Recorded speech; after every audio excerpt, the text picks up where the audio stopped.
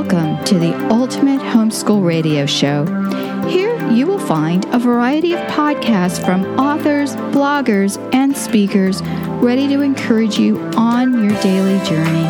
I can't wait to get started, and now let's listen to today's show.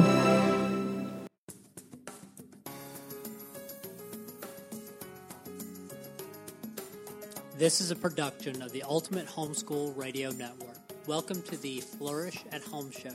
Your host, Mary Jo Tate, is an international book editor, the homeschooling mom of 4 boys, and the author of Flourish, Balance for Homeschool Moms. Mary Jo loves to help moms find peace, order, and balance by sharing practical tips, inspiration, and encouragement. Visit her website at flourishathome.com. And now, here's your host, Mary Jo Tate. Welcome to the Flourish at Home Show.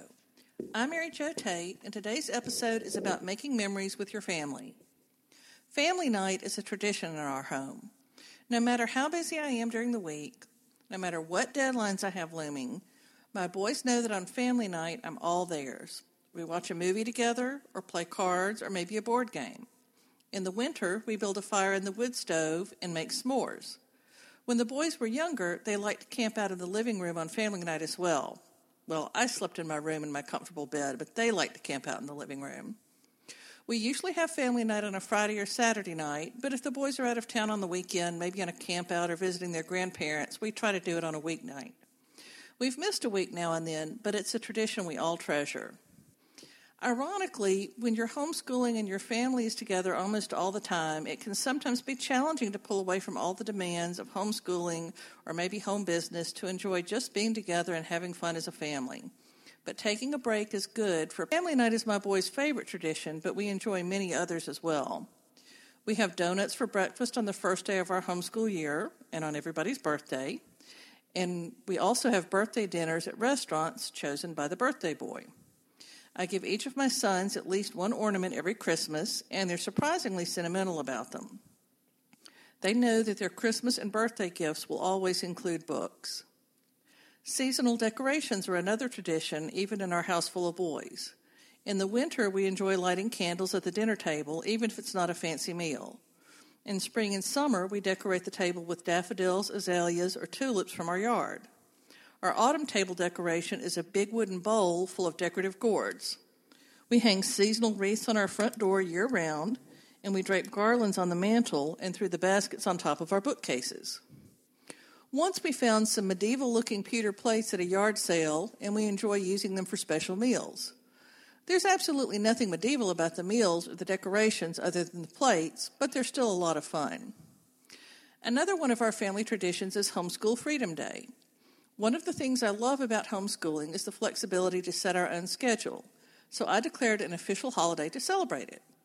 On the first day of public school where we live, we don't do any schoolwork, even if we've already started our own school year. We take a quilt and a picnic to a local park and enjoy the trees and the breeze and the sun and the freedom. Sometimes other families join us as well. One year when the weather was even hotter than usual and humidity was at 93%, the park just wasn't very appealing.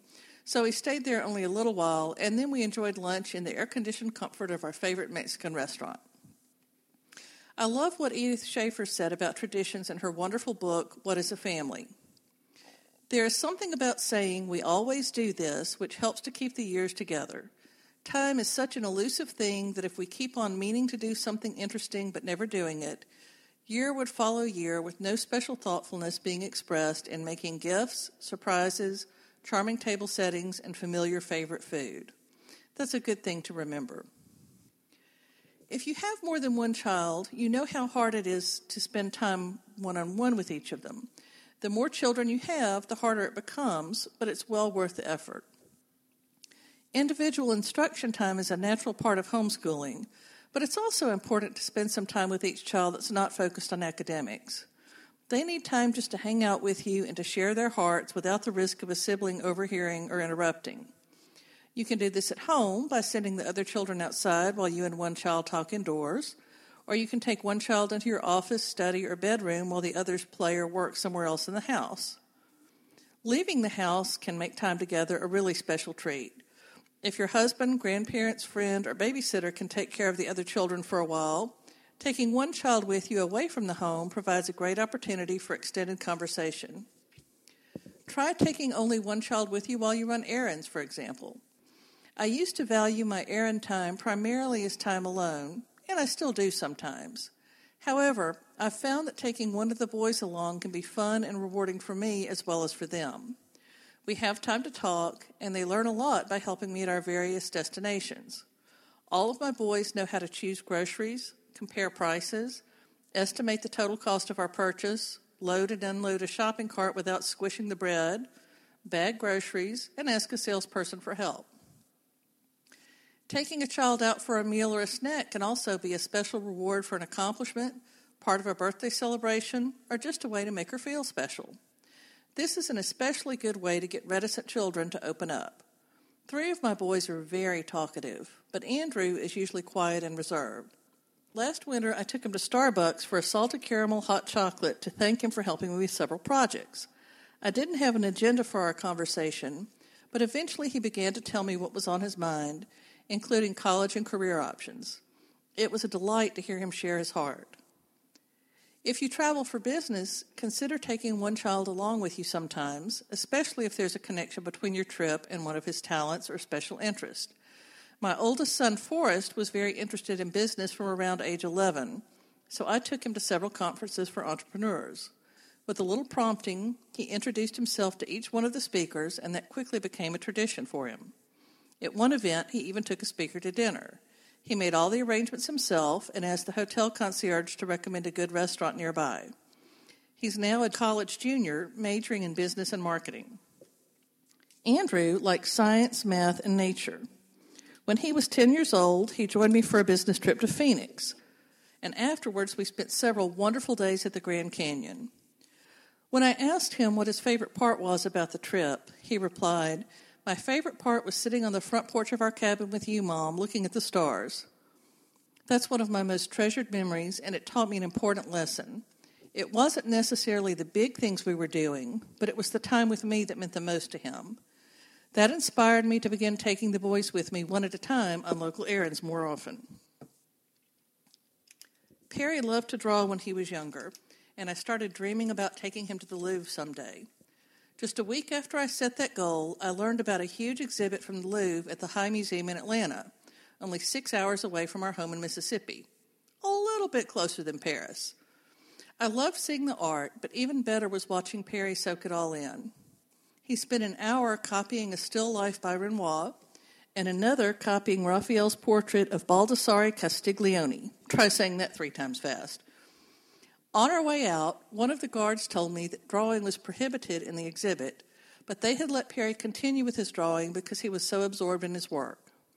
I still hope to take him to Paris someday, but we did what we could at the time instead of waiting for someday to see art from the Louvre. At age 11, Thomas had never seen the ocean, so when my mastermind team scheduled a business retreat on the Florida coast, I knew he had to come along. I'll never forget watching him see the Atlantic Ocean for the first time. Orlando just happens to be on the way from Mississippi to Vero Beach, so we made a little detour to Disney World, which his brothers had already visited. As the youngest of 4, he has always had competition for my time and attention, so we both relished the extended one-on-one time together. If your budget permits, a family vacation is a great way to build memories. I have many fond remembrances of family trips from my own childhood. When I was married, we enjoyed many trips to my in-laws' condo in Destin. I loved Disney World as a child and hoped to take my boys someday. So when I registered for a home business conference in Orlando, it was a great opportunity to meet that goal, and my generous parents helped pay for our trip. Thomas was too young then to enjoy Disney World, so he stayed behind with his dad and his other grandparents. The other boys and I got more adventure than we bargained for when Hurricane Jean hit Florida during the trip, but Disney World was open the very next day. Shortest lines ever. I was so thankful that God provided us with this memorable opportunity. When you travel to a new place, doing some research ahead of time can make all the difference. In addition to finding information online, buying a travel guidebook can be a very wise investment. If you're spending hundreds or even thousands of dollars on a trip, isn't it worth $20 to help you get the most out of it? You don't have to pre-schedule every hour or even every day, but a good guidebook can help you find great hotels and restaurants and inform you about must-see places you might otherwise miss. Even if a vacation isn't feasible, don't let budget limitations keep you from having fun as a family. Check the newspaper and ask friends for suggestions of easy, simple, inexpensive, or even free things to do locally. The main thing is to spend fun time together. Our town has free family movie nights outdoors downtown in good weather.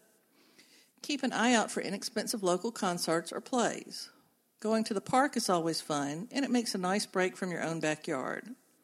When we lived in another town, we enjoyed spending the day at the nearby lake often. The boys would throw a ball while I read, and we'd enjoy a picnic and a walk in the woods together. We had a wonderful time, and it didn't cost us a penny. Spend time with your extended family as well. My parents were so faithful about taking my sister and me to see our grandmother at least once a year, even though it was a 16-hour drive. I have many precious memories of those visits. Treasure the time you and your children have with grandparents and great-grandparents. You never know how long you will have them. My parents moved to our town about 2 years before my mom's death, and I'm so thankful for the extra time my boys and I were able to spend with her. My dad still lives about 3 miles away from us, and we are blessed to see him often. My boys enjoy visiting their father's family as well and have lots of fun with their 8 cousins. If your extended family lives far away, you'll have to make an extra effort, but the time together is well worth it. Learn to enjoy the journey as well as the destination. Have you ever been so focused on your agenda that you've completely missed opportunities along the way? A few years ago, world-famous musician Joshua Bell played his Stradivarius violin incognito in a metro station in Washington, D.C. Video footage from a hidden camera shows that most people who passed by were completely oblivious to the beautiful music. What are you missing by not paying attention? During my childhood, my family often drove on the beautiful Natchez Trace to visit my grandmother. Our usual rest stop had a marker indicating a scenic lookout point, but never once did we take time to drive the winding 1-mile road to the top of the hill. Once, when I stopped there as an adult, I decided to see what I'd been missing. There was a gorgeous view for miles above the treetops. All those years I'd missed it. Every time I pass there now, I make sure to allow at least 15 or 20 minutes to go to the top of the hill, walk around to stretch my legs, and just soak in the beautiful view. After that experience changed my mindset, I began looking for other ways to enjoy the journey. When Perry and I were traveling to Nashville for a conference when he was 10, we stopped at another rest stop on the Natchez Trace. I was in a hurry to get to Nashville so we would have plenty of time to see the life-size replica of the Parthenon, but Perry spotted some big rocks beyond the parking lot. He has loved to climb since before he could walk, so he begged, "Oh, Mom, please, I was born to climb. Please let me climb these rocks." He climbed for half an hour while I walked around, and we were both refreshed. Just before we left, another traveler told us about a waterfall just 2 miles up the road, so we decided to check it out. It was a mile past our exit, and we would never have known about it if we hadn't lingered at the rocks.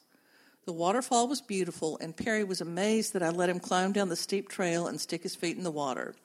I had so much fun watching him. He looked just like Huckleberry Finn.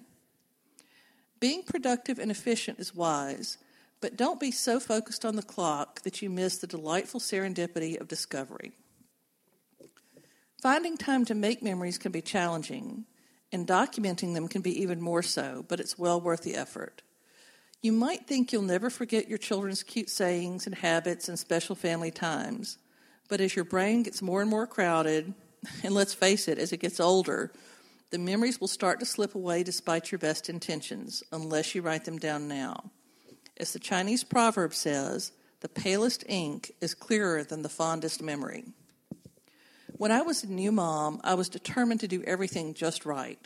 I marked every milestone in an adorable Peter Rabbit baby calendar.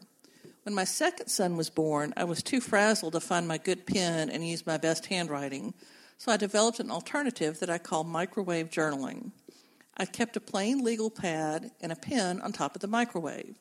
Every time one of the boys lost a tooth, took a first step, or said or did something cute, I hastily scrawled it and the date on the pad. Later on, when I got around to working on baby books and scrapbooks, I used those notes to fill in memorable details. Microwave journaling is handy because the pad is right there in the kitchen, and it takes away the pressure to write beautifully on the spur of the moment. Be sure to take photographs, lots of them. I took about 300 photos of the first month of my first baby's life, and that was in the days before digital cameras and smartphones. Those were on film. The other boys were not documented in quite such detail, but I made sure to take plenty of pictures of them as well. It's an old joke, but too often true, that our youngest children have no baby books. At least take the pictures, even if you have to wait until later to put them into books. Most people take pictures of baby milestones, birthdays, Christmas, vacations, graduations, weddings, and other special events. But don't forget to photograph ordinary moments and places as well. I take pictures of my boys with their pets, playing with favorite toys, reading favorite books, or just hanging out on ordinary days. I also take pictures of their rooms and every room in the house, as well as outdoor shots of the house and yard. I have fond memories of some of my childhood homes, but almost no exterior pictures. I would love to have a picture of my grandmother's house, but I don't, and it has been torn down. I can see it in my mind, but I can't share it with my children. So when each one of my boys was born, I walked through our entire house and yard with a video camera in addition to taking snapshots. You probably take pictures when you travel, but do you think to collect the details that tell the stories? Pick up some brochures, take notes on what you learned from tour guides, and take close-up photos of signs and scenic markers. You probably won't put those signed photos in an album, but taking a photo is quicker than writing down the details you want to remember. Interview older family members while you can. They have so much history and wisdom to share. I interviewed my grandmother and great-aunt on video, and they talked about what it was like to live through the Great Depression, and they also shared some family stories, like my grandfather picking out my grandmother as his future wife when she was just an infant. Her father was his best friend. I regret that I didn't do the same with my mom, interview her. It never occurred to me that she would die in her early 70s. Interview your children on video from time to time to capture their current speech, personalities, and mannerisms, as well as their appearance at different ages. Despite all of this encouragement to document life with plenty of photographs, I also want to remind you, don't be so focused on the camera lens that you miss out on what's happening around you. Your family traditions and record keeping may be quite different from mine because each family is different. Figure out what works for you as you seek to make meaningful memories together. I'd like to leave you with a word of encouragement from Edith Schaefer.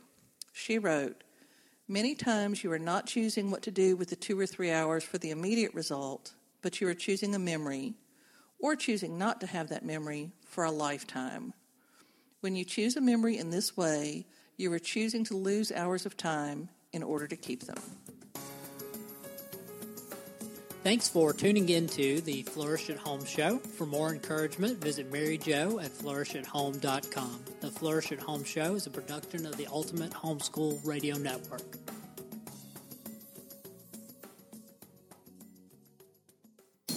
Thanks for listening to the Ultimate Homeschool Radio Show Network. Be sure to connect with the podcaster and join us on social media as well. This podcast is a production of the Ultimate Homeschool Radio Network. Visit our network at ultimatehomeschoolradionetwork.com and be sure to subscribe to our weekly e-zine for great offers and specials for our special e-zine subscribers.